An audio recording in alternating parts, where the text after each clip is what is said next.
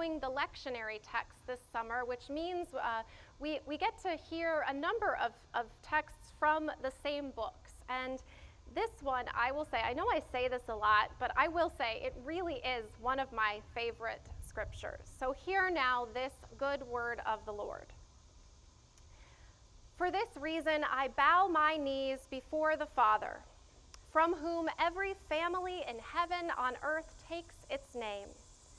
I pray that according to the riches of God's glory, he may grant that you may be strengthened in your inner being with power through his Spirit, and that Christ may dwell in your hearts through faith, as you are being rooted and grounded in love.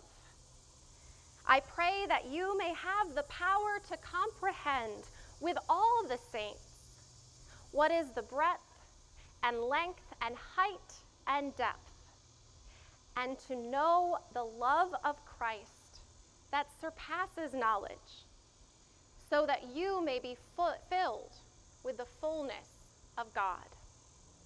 Now to him, by the power at work within us, is able to accomplish abundantly far more than all we can ask or even imagine. To him be the glory in the church and in Jesus Christ to all generations, forever and ever. Amen. I forgot to mention, if you lost your shade, again, please feel free to move. Some of you have been transfigured. Let us pray.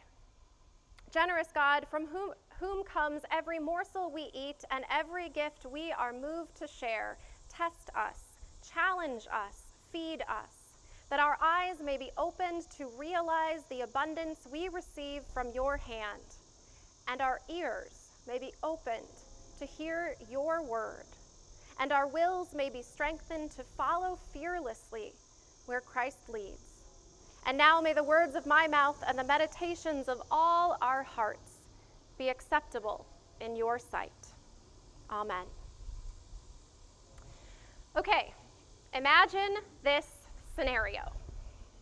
You have agreed to participate in a research study directed by a renowned psychologist. Like many studies, you don't know quite what the experiment is all about. You can't know that. But what you've been asked to do is really quite simple. Two groups of people, half in white shirts and half in black shirts, are passing a basketball back and forth between the groups. You are supposed to count how many times the people in the white shirts touch the ball. It's pretty simple. So you intently monitor the movements on the court. I mean, you're going to get this down. You're going to get an A+. You're going to have an accurate answer. So you feel very confident that your report is totally accurate. All of this is to say is you are not expecting the question the research assistant asks you after you submit your number. Did you see the gorilla? What now? Maybe you didn't hear that right. What's this about a gorilla? Sure enough, partway through the experiment, while your eyes were fixed on what you had been asked to observe, a man in a gorilla suit walked through the scene. In fact, the man in the gorilla suit did not merely walk. He jumped up and down. He waved his arms. He made a scene. And then he made his exit. And you, along with 50% of the participants in the study, entirely missed his presence. Now maybe you're telling yourself, oh, I would have been in the other 50%. Half and half.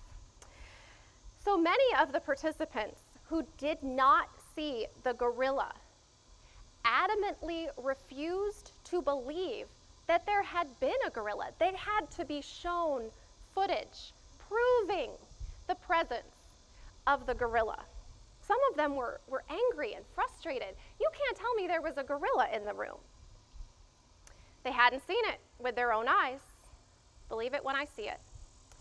Now, I'll tell you, this was a very real study undertaken at the University of Illinois. Supposedly, there's some YouTube footage of it, but I have not looked that up.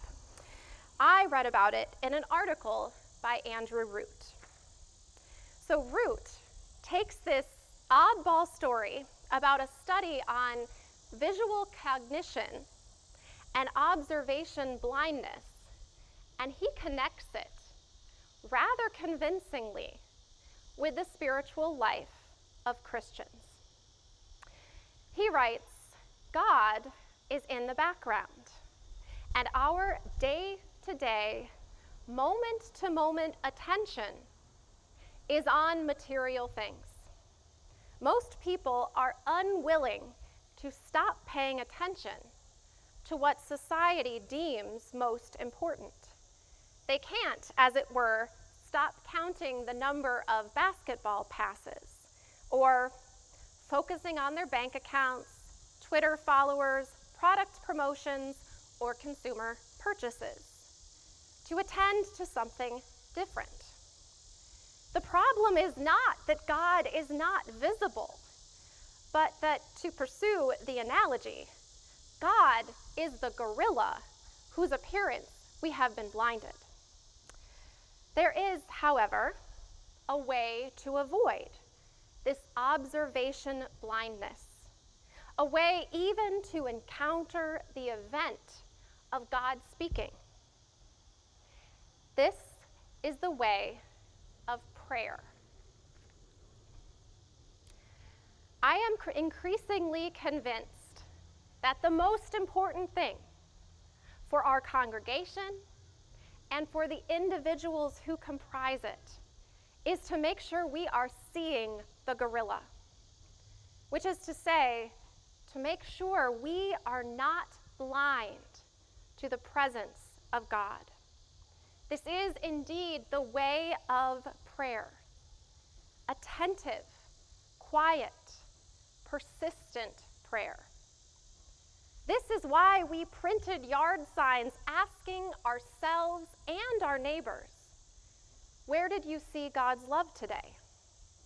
It's not a rhetorical question. If we believe in the God revealed to us through the beautiful life, death, and resurrection of Jesus Christ, if we believe that this God sent a Spirit to dwell within and among us until the end of the age, then we need to intentionally cultivate the eyes to see and the ears to hear how this magnificent God is moving and acting in our world. Again, this is the way of prayer. Attentive, quiet, persistent prayer. Prayer is also the way of our scripture today. It is St. Paul's prayer for the Christians in Ephesus, and it is my prayer for each and every one of you. I'm especially fond of the Message translation of the text. So here, part of the scripture again, this time imagine, as vividly as you imagined the gorilla, imagine these words being prayed over you, specifically and personally, for that is precisely what is happening. I ask God to strengthen you by His Spirit, not a brute strength, but a glorious inner strength, that Christ will live in you as you open the door and invite Him in. And I ask Him that with both feet planted firmly on love, you'll be able to take in with all the followers of Jesus the extravagant dimensions of Christ's love. Reach out and experience the breadth, test its lengths, plumb the depths, rise to the heights, live full lives, full in the fullness of God. Consider what we're asking for here. This prayer encompasses everything we need from God. We are praying for inner strength that is only possible when we welcome Christ into our hearts.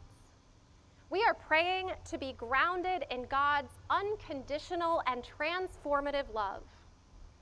And we are praying to have minds attuned to the vast and unending love of Christ. Only with this openness of heart and mind can we begin to live into the full and abundant life that is offered to us through God's grace. God is jumping up and down, waving God's arms at us, and we could easily walk by in a cloud of cultural interference and trivial distraction. How can we fail to pay attention to a strength so necessary, a love so profound, a presence so real and abundant? How can we miss such a glorious gorilla? I want to assure you that I am more than ever taking seriously my responsibility as one of your pastors to pray with you and for you. These words of Paul's have become a refrain as I pray for the members of this congregation to receive Christ's strength and to know Christ's love. And I pray too that whatever the condition of your prayer life, you will go ever deeper on this journey of seeing and knowing and hearing God's presence. You don't need to learn any new tricks. You don't need to buy any new books or establish lofty goals. You can just say, God, I want to see you. I want to know you. I want you to move into the chambers of my imperfect heart and take up residence there. After all, as the message continues, God can do anything, you know, far more than you could ever or imagine or guess or even request in your wildest dreams. He does it not by pushing us around, but by working within us, His Spirit deeply and gently within us. May it be so, friends. May it be so. I invite you to rise and bow.